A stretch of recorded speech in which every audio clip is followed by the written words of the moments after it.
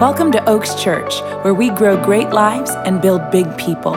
Thank you for checking out our podcast. We hope that you're encouraged by this life-changing message from Pastor Joel Scrivener. For more information, visit us online at oakschurch.com or follow us on social media at Oaks Church. But I'm excited about this message today. I want to jump right into it. I feel with all my heart that the message today has the potential to really set someone free today. I believe that there's something that the Lord is going to communicate today. It's not about what I want to talk about. It's about what the Holy Spirit wants to communicate. And I have a strong sense that the Lord wants to speak directly to your spirit today. Would you just open up your heart like this? Just open your heart up. Say, Father, would you speak to me? Here I am. Send me. Speak to me. In Jesus' name, amen. We've been in the middle of a series called Because I Said So. And last week, Stephen Washington spoke, did a fantastic job. The week before I started this series, I thought I was going to wrap it up today, but the Lord has given me a whole new message for next week that I can't rush through. I've got to make sure that I deliver this. So the finale of this message will be next week. You will not want to miss that. Today, as we dive into this idea, because I said so, we discussed last week that's even though that's a phrase that is irritating to hear in our lives, especially when we were children, but then we all end up using it on our own children at some point in time. But it's a phrase that is so powerful when it comes to our relationship with God, because there are so many things that God doesn't explain to us at the time, sometimes simply because we just can't handle it yet. And when we get to heaven, we'll have some conversations and we'll understand things from His perspective. But sometimes when it comes to God, we truly have to obey just because He said so. Now, I don't want to lead you down a false path that you can't ask God questions, because I think that's one of the most fundamental and important stages of your spiritual development. See, Jesus said that we should have faith like a child, and children ask questions, lots of them, right? So it's important that we understand that it's okay for us with our childlike faith to ask God questions, and He will answer those questions. But I want to encourage you to ask the right type of question. What do I mean by that? The right type of question is not a why question, because why is a rabbit hole that many times we can never get the answer for. What I've learned is the question I'm supposed to ask oftentimes is, Father, what do you want me to learn from this? You may never know why certain things happen. But Father, what do you want me to learn from this? See, we may never know why our nation is in the position it's in right now. Asking why will drive you nuts. But Father, what do you want to do in us? How do you want to shape us? What do you want to teach us through 2020, the year of the devil? Some years are the year of our Lord. This one feels like the year of the devil, right? But it is still the year of our Lord. He's still in control. Last week we talked about how God's word is the rock that we build our lives on. We don't want to build our life on the sand of opinions that we are inundated with. We want to build our life on the rock of Jesus's word, and we want to make sure that we are both hearers of His word and doers of His word. Today I want to begin to move into the idea not only of His word being our rock, but His word being our bread. Jesus spoke in Luke chapter 4. He was being tempted by the devil. One of the great things about our faith in Jesus Christ is that we have faith in someone who knows what it is to be human and to suffer through humanity and endure temptation. Scripture says of Jesus that He was tempted in every single way. So He can relate to us in every single way. And in this specific instance, he was being tempted by the devil himself, not a low-level imp, not one of the lower ranks of the enemy's military, but by the devil himself. And the enemy was tempting him to turn stones into bread because he had not eaten in 40 days. And he was hungry. And so it was a genuine temptation to do something about your current situation. So many times we want to take the wheel ourselves and jump into the driver's seat of our lives ourselves instead of singing that Carrie Underwood song and letting Jesus be the pilot and we're the co-pilot, right? We got to let him be in control. So Jesus' response to Satan was, you know this one, man does not live by bread alone, but by every word that proceeds out of the mouth of the Father. Incredible wisdom there we'll dive into as we move forward in this. A second instance I want to remind you of is a time where Jesus was with his disciples and they had been ministering and it was lunchtime. And his disciples were like, Jesus, we're going to go run over to In-N-Out. We're going to grab something. What do you want? You want the protein, whatever. I mean, just either getting his order. Well, Jesus is sitting there at a well, and he's watching the people come by. And one by one, two by two, they come by. He doesn't say a word to anything until one specific woman comes by, and Jesus starts a conversation with her. And he begins to ask her questions, and she gets offended at him and doesn't know why he's talking to her. And then he says some things that were kind of thought-provoking to her. And it's an interesting story that I would encourage you to look up, the story where Jesus spoke to the woman at the well. She was a very influential woman. She was known around town, and not for good reasons.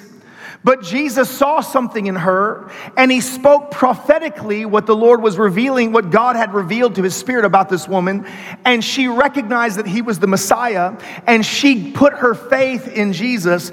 And it was the first time in history that Samaritans, who were half-breeds, they were looked down upon by Jews because they were only half Jew and half Canaanite, and they intermixed the religion of the Jews with the religion of the Canaanite people, and they were seen as despicable half-breeds, not the right race. So the story is actually a story of a racism schism that was inside of that culture, and Jesus addressing it directly. And in this specific story, the disciples come back up and they see Jesus talking to a woman. And it's funny to me because they're like, dude, he's talking to a girl. I mean, that's literally, and apparently she was a looker because she'd had 5 husbands. That doesn't just happen, y'all. She was working on her 6th. She was a looker. The disciples were like, Jesus is talking to that fine girl. What's he up to? And Jesus was ministering to her. And they said, Rabbi, you need to eat something. It's lunchtime. And Jesus says this. He says, I have food that you know nothing about, that you know not of. What's he talking about? Did somebody bring him lunch? We told him we were getting him lunch. He said, what's going on here? He said, my food is to do the will of my Father who sent me. Jesus is describing in multiple settings that there is a type of food, a type of fuel, a bread for life that we, if we're not careful, can miss out on because we're so focused on the natural situation, the natural circumstances. Can I tell you, there are a whole lot of Christians that are way too caught up in the natural situations, in the natural circumstances, with natural mindsets and natural opinions, and are not seeking truly and hearing truly what God is up to in the midst of all this chaos, because he's letting the storm rage.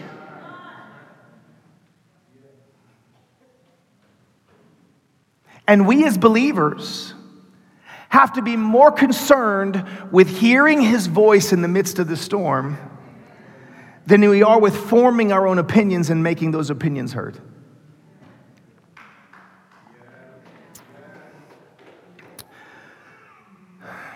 I love bread. Bread makes me so happy.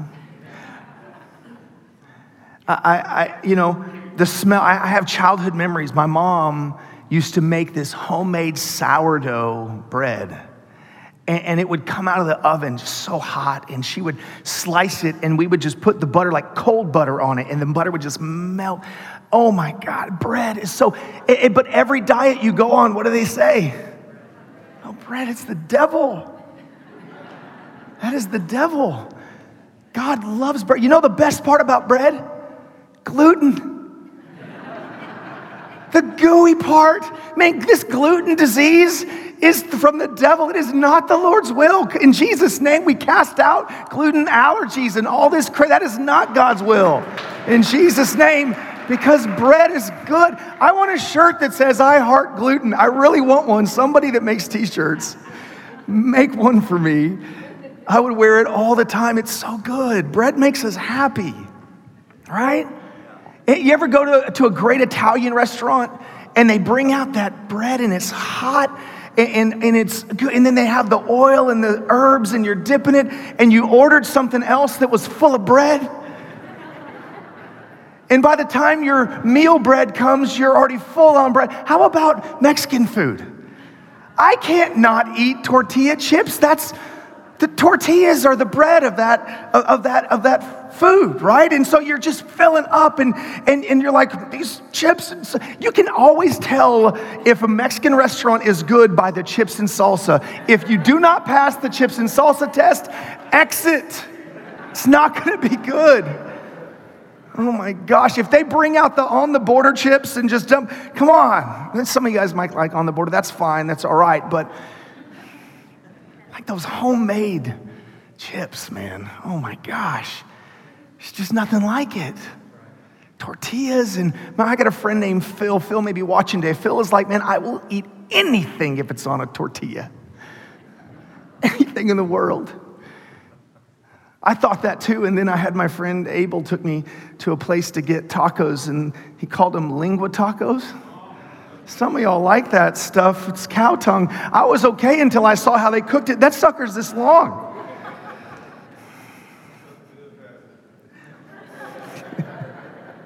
It's just freaky, man. It's just freaky.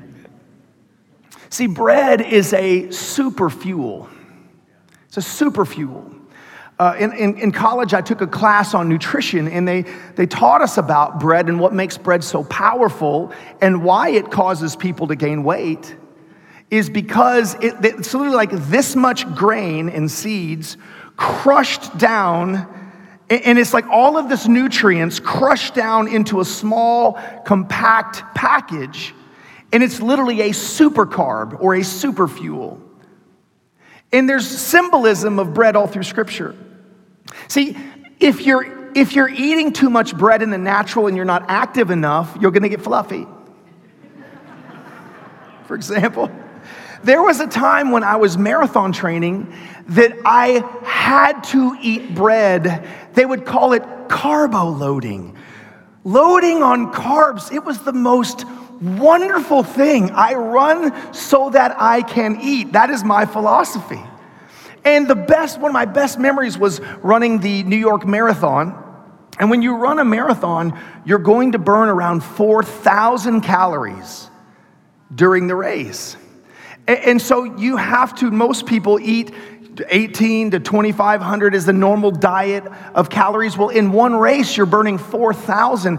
And so obviously you can't consume while you're running. They give you these little goo packets, and they're horrible. You're like, just gross. But I would pack, on my marathons, I would pack peanut butter and honey sandwiches. And I would keep them in my pocket, and I'd cut them into quarters, because peanut butter and honey makes me happy. It takes me back to being 2 years old. And my mom would make these peanut butter and honey sandwiches, and I'd have it, and I would time it out just right, because when you're running for 4 hours, you're not happy. Nothing happy about that. So I would see the water about a half a mile away, and I would pull out a little quarter of my peanut butter and honey, and I'm eating, and I'm just having a picnic, and I'm so happy, and I get to the water, and I'd wash it down, and then I'd keep running, and that's how I would run marathons, is with my wonderful, gooey, sweet bread sandwich. But in New York, when I ran this, the carbo load thing took on a whole nother level because you're in New York City, where the best Italian food in the world is. And I'm talking, we carbo loaded for 3 days. It was unreal how much bread we ate, how full we were. And because we were so active, we stayed lean and didn't get fat. I got to get more active so I can eat more bread. There is in Scripture a type of bread that's mentioned. It's in Leviticus 24, the very first place, and it was called the showbread. It was a bread that was holy and consecrated. It was baked for God, and it was these huge pieces, these huge loaves of bread called the showbread because it was on display inside of the holy place. One of the descriptions of that bread was they called it the bread of the presence. Guys, this is about to get really good right about now. The bread of the presence. I want to read you the verse. Leviticus 24, verse 2 starts this way. Command the people of Israel to bring you pure oil of pressed olives for the light, to keep the lamps burning continually. This is the lampstand that stands in the tabernacle in front of the inner curtain that shields the Ark of the Covenant. Aaron must keep the lamps burning in the Lord's presence all night, or another translation says at all times. This is something for next week that I'll tag back into. It's hugely important. This is a permanent law for you, and it must be observed from generation to generation. Aaron and the priests must tend to the lamps of the pure gold lampstand continually in the presence of the Lord. You must bake 12 flat loaves of bread from choice flour, using 4 quarts of flour for each loaf. Did you hear that? 4 quarts of flour for each loaf. I don't know how many quarts of flour go into a normal loaf of bread, but I'm pretty sure it's not 4. This is a massive loaf of bread, huge loaf of bread. And there's 12 of them, and they cover this massive table. Now watch this. You must bake these 12 flat loaves using 4 quarts. Place the bread before the Lord on the pure gold table, and arrange the loaves in 2 stacks with 6 loaves in each stack. Put some pure frankincense near each stack to serve as a representative offering, a special gift presented to the Lord. This is God's bread. In his presence, in the holy place, these massive, super fluffy, incredible loaves. I actually saw some when we were in Israel in the bakeries. Literally, they were like the size of this table, huge, like bigger than a pizza, but thick, big, fat, fluffy. The word that Jesus used, and it's in the scriptures in Greek, is artes, and it literally describes this big, fat, fluffy, massive bread that was used for breaking and sharing. It was a massive loaf of bread, and this bread was specifically holy. It was an offering to God. God loves bread. And watch this. Every Sabbath, every Saturday, this bread must be laid out before the Lord as a gift from the Israelites. It is an ongoing expression of the eternal covenant. Watch, this bread is a part of the covenant that God has with his people. And the loaves of bread will belong to Aaron and his descendants. Those are the priests of Israel, who must eat them in a sacred place, for they are most holy. It is the permanent right of the priest to claim this portion of this special gift presented to the Lord. Ladies and gentlemen, there is bread in the presence of God. It's not just this historic story. It's an actual thing. A spiritual bread that exists in the presence of God.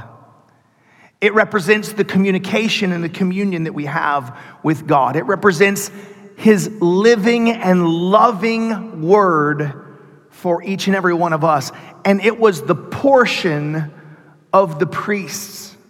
It was the portion of the family of God that were the priests that were called to minister to the rest of Israel.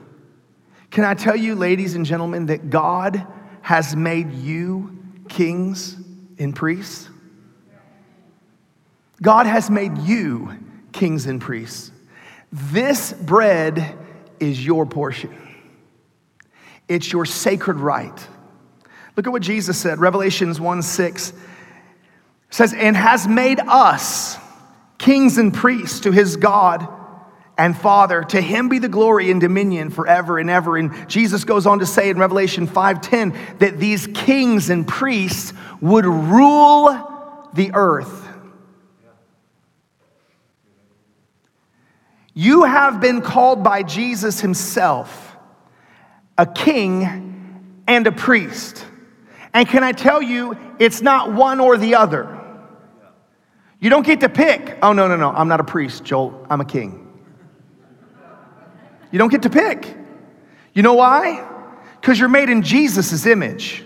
And Jesus is both King of Kings and Lord of all and priest most high in the order of Melchizedek. And you, as a descendant of Jesus, you as an heir of the throne of Jesus, cannot be one or the other. You are both. You're both. You may operate in the business world and you may carry yourself as a king in the business world, but you're there because there's a priestly anointing on you and you have an influence from the King of Kings, the Lord of Lords, and the high priest to carry the priestly anointing into that atmosphere. You walk into rooms that I can't walk in.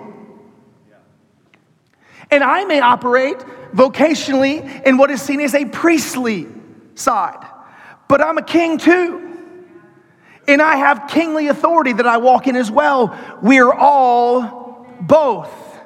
And there's a portion for all of us that is our divine right. Some of us might be leaving our portion on the table. See, this bread was made every Sabbath. It was made for essentially almost like for Sunday service. And there are a lot of people, and look, I'm not trying to work myself out of a job, but there are a lot of people that this is the only bread they eat. Guys, if I had to live on what someone else cooked, ate themselves, digested, processed, prepared again, and then, guys, there's fresh bread for you. I'm honored, I'm grateful that you've chosen this church and you've chosen us to be your pastors and leaders. But if I lead you to think that I'm your access to the bread, I have done a grave disservice for you. Because my greatest joy is to lead you that you can access the throne room of heaven on your own. And you have the same access to the Holy of Holies that I have. And you can experience the voice of God and the presence of God the same way that I do. How cruel and hateful and selfish would I be to join the ranks of so many religious leaders that have come before us that wanted to keep their vocation in order, so they built this giant stage and this giant wall, and they took the access to the bread away from the people and said, you have to come through me so I feel important, so that I can have things. Guys, you have access to the Holy of Holies. When Jesus died, he tore the veil. He rent the veil. The presence of heaven. God no longer lives in a box. He no longer lives behind a curtain. I honor our Jewish brothers and sisters, and I honor their desire to rebuild the temple and all of that kind of stuff. But you are the temple. You're the temple. And the temple will be rebuilt, and Jesus will return, and there will be an incredible 1,000-year. All of this stuff is going to happen. Guess what? Heaven is here. We don't go somewhere to heaven. The earth is redesigned and turned into heaven, and we live here for eternity. And the whole earth will be like California without the crazy people. Just the weather and the ocean and the beach. I'm from California originally. That starts to make sense for some people now. He made you a king and a priest. See, the place that King David was born, is a place called Bethlehem. It's the same place that Jesus was born. The word for bread in Hebrew is lechem. The word for house is bet. Bet lechem means the house of bread. This whole thing has been about bread. The bread of his presence. The access that God is giving you directly into the Holy of Holies so that you have access to his voice. See, the favorite compliment I ever get as a speaker is when I'm up here speaking and someone rushes up to me afterwards or sends me a message afterwards and says, Joel, you're not gonna believe it, but on Tuesday I was praying and the Lord told me exactly what he told you this week. It was the greatest experience I ever had as a young preacher when I would be over in the library at American Heritage Academy on the second floor up there with a bunch of scraggly little middle school kids, and I'm trying to learn how to preach, and kids are flicking stuff and shooting pins across the room, and I'm just trying to deliver what I felt like I'd heard from the throne that week, and then I go into service into the big church, because you got kids church and youth church and then big church, and I go into big church where God really speaks. Just the voice of God just speaking in big church. Can I tell you that he speaks in little church? Can I tell you he speaks in the nursery? Can I tell you that those nursery kids have the same access to the Holy Spirit that we do? I would come into big church, and all of a sudden our pastor would be speaking on something, and I'm blown away because we hadn't spoken, but he's preaching the same scriptures and the same points and the same thing, and the Holy Spirit had told me, and the Lord would communicate and say, it's in you, Joel. It's in you. The same anointing, the same access. It's in you. Just because it's a bunch of 12-year-olds that don't bathe or any of that stuff, brush their teeth, and you got to pray for them, and you're like, oh, dear God. Pray for youth ministers, man. Pray for parents of teenagers too. My God, I've got 2 now. Here's the big question today.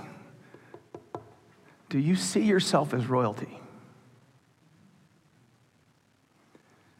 Do you see yourself as royalty? Do your behaviors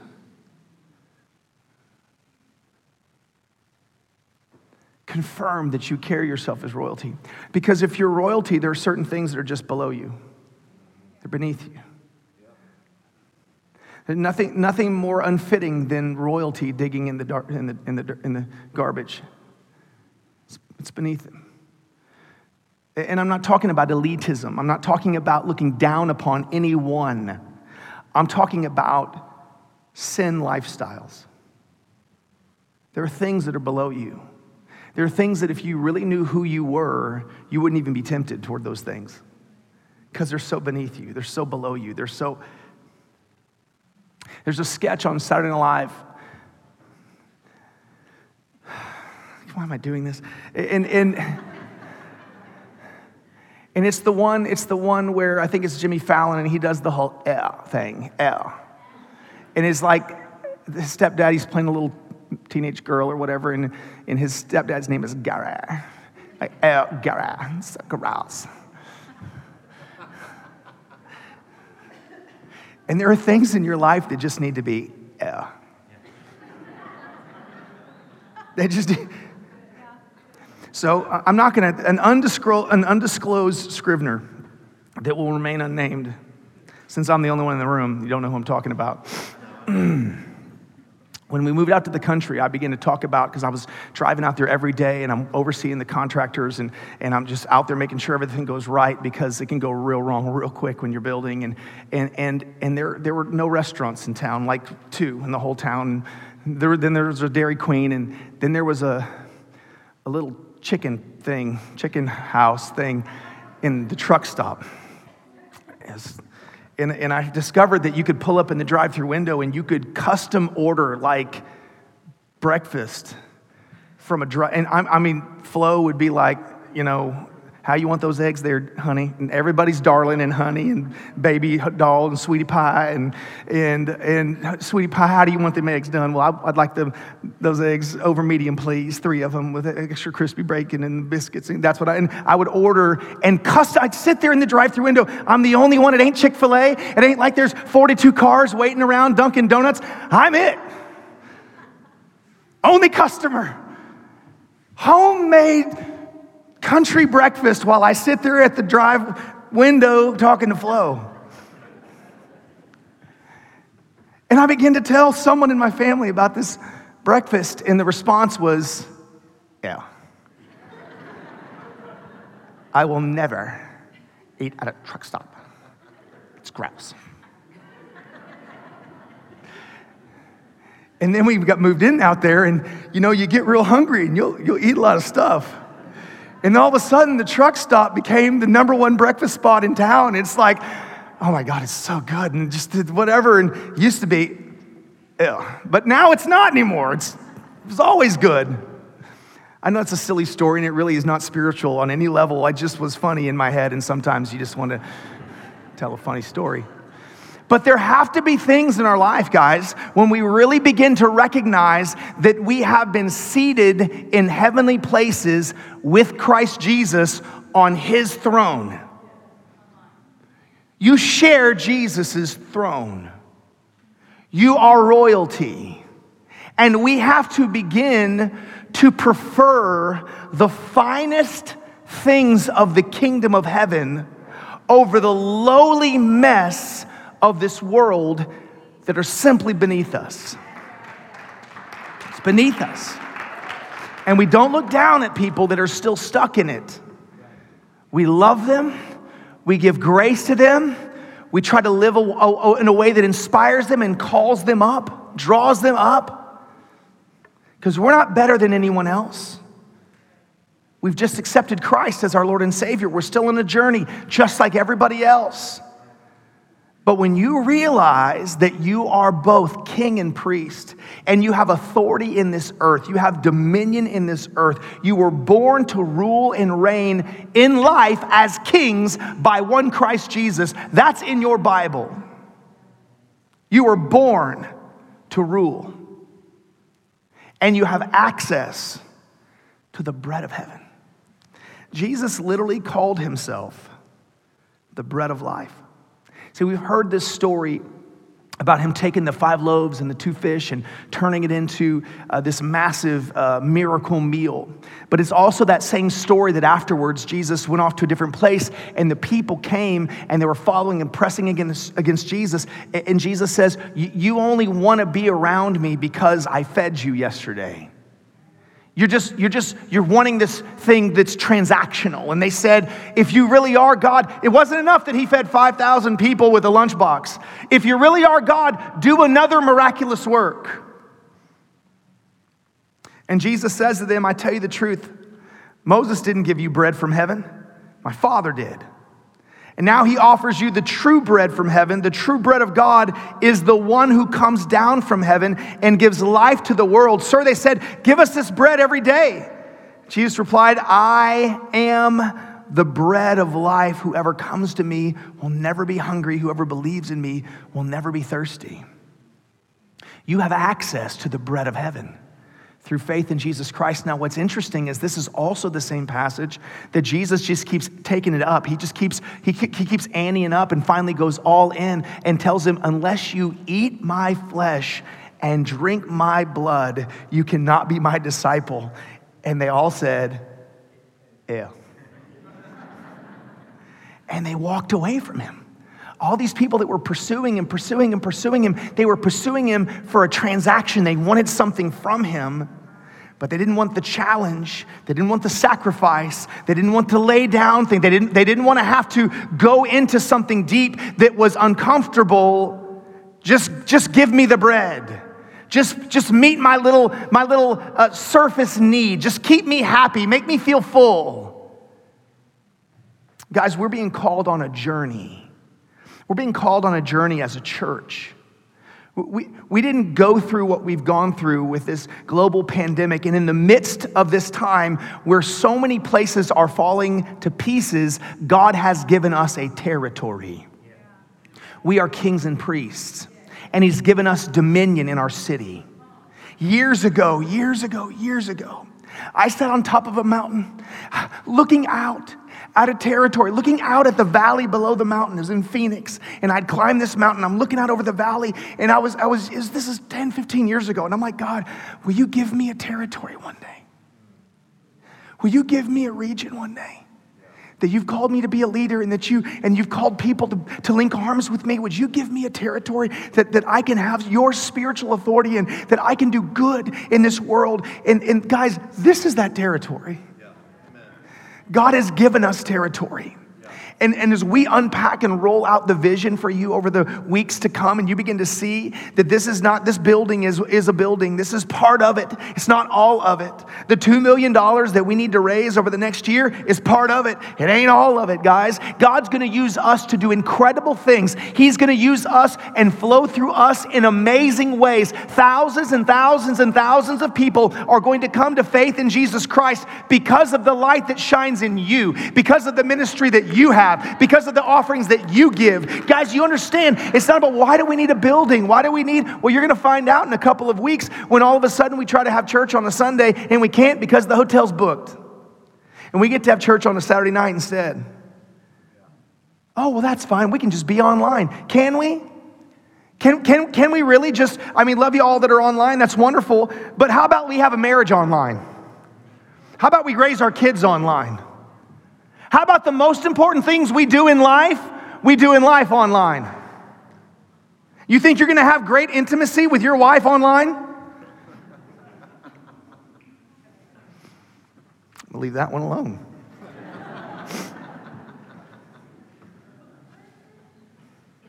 Guys, it's about being together. And you can't raise a great family if you got nowhere to live. So that's why we're going to have a home. And it's our starter home. It's our first home, and it's going to be amazing, and we're all going to be a part of it.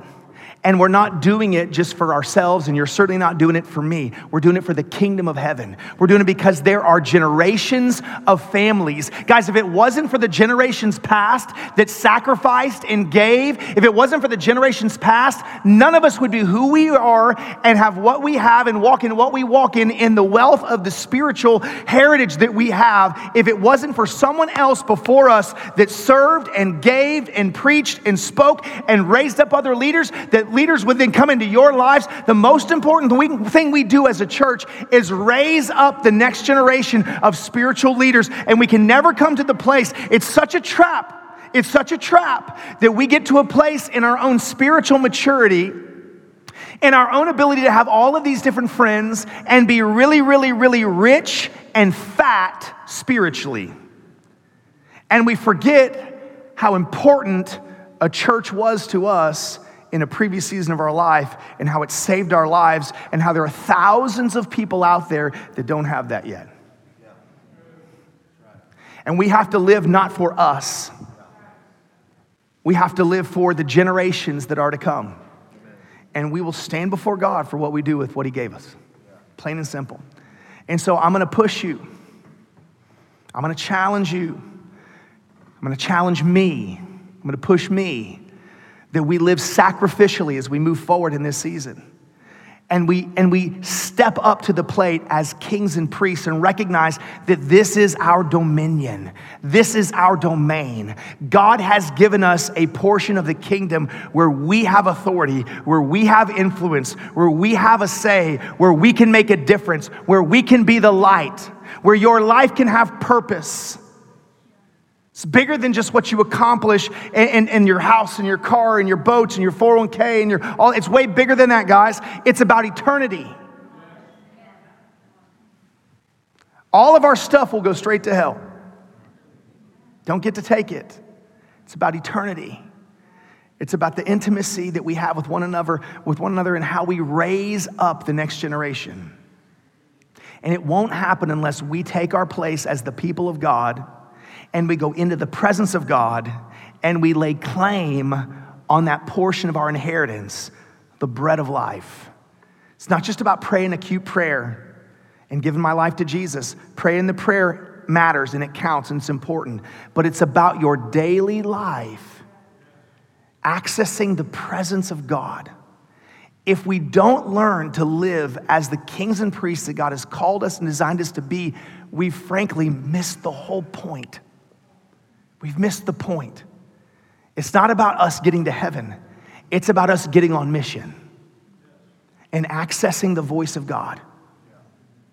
Living on the bread of the presence. Jesus, it says in John chapter 1, was the Word. And then Jesus told us also that he was the bread of life. So if Jesus is the Word and Jesus is the bread, then the Word is the bread. But it's not just any word. It's the right now word. Jesus said you don't live by bread alone, but by every word that was written in an ancient book 2,000 years ago. Did he say that? No, he didn't. He said, man doesn't live by bread alone, but by every word that proceeds out of the mouth of my Father. There's a fresh process and procession of God's word that still happens. The Bible that we read, massively important because it was that fresh word and it can be that fresh word again. But a Bible verse doesn't become powerful until it comes alive in you. You can memorize them. You can do sword drills. Some of y'all remember sword drills in children's church. Very important, memorize scripture because you never know when the devil's going to show up at your house and you need it. But it's not powerful until it comes alive in your heart and proceeds out of your mouth. We fight with prophecy. We wage war with prophecy. When it says the sword of the Spirit, which is the word of God, that word is the word rhema. It means the utterance. What God is saying right now. It's not about what God said back then. It is, but it isn't. It is, but it isn't. I know that sounds confusing.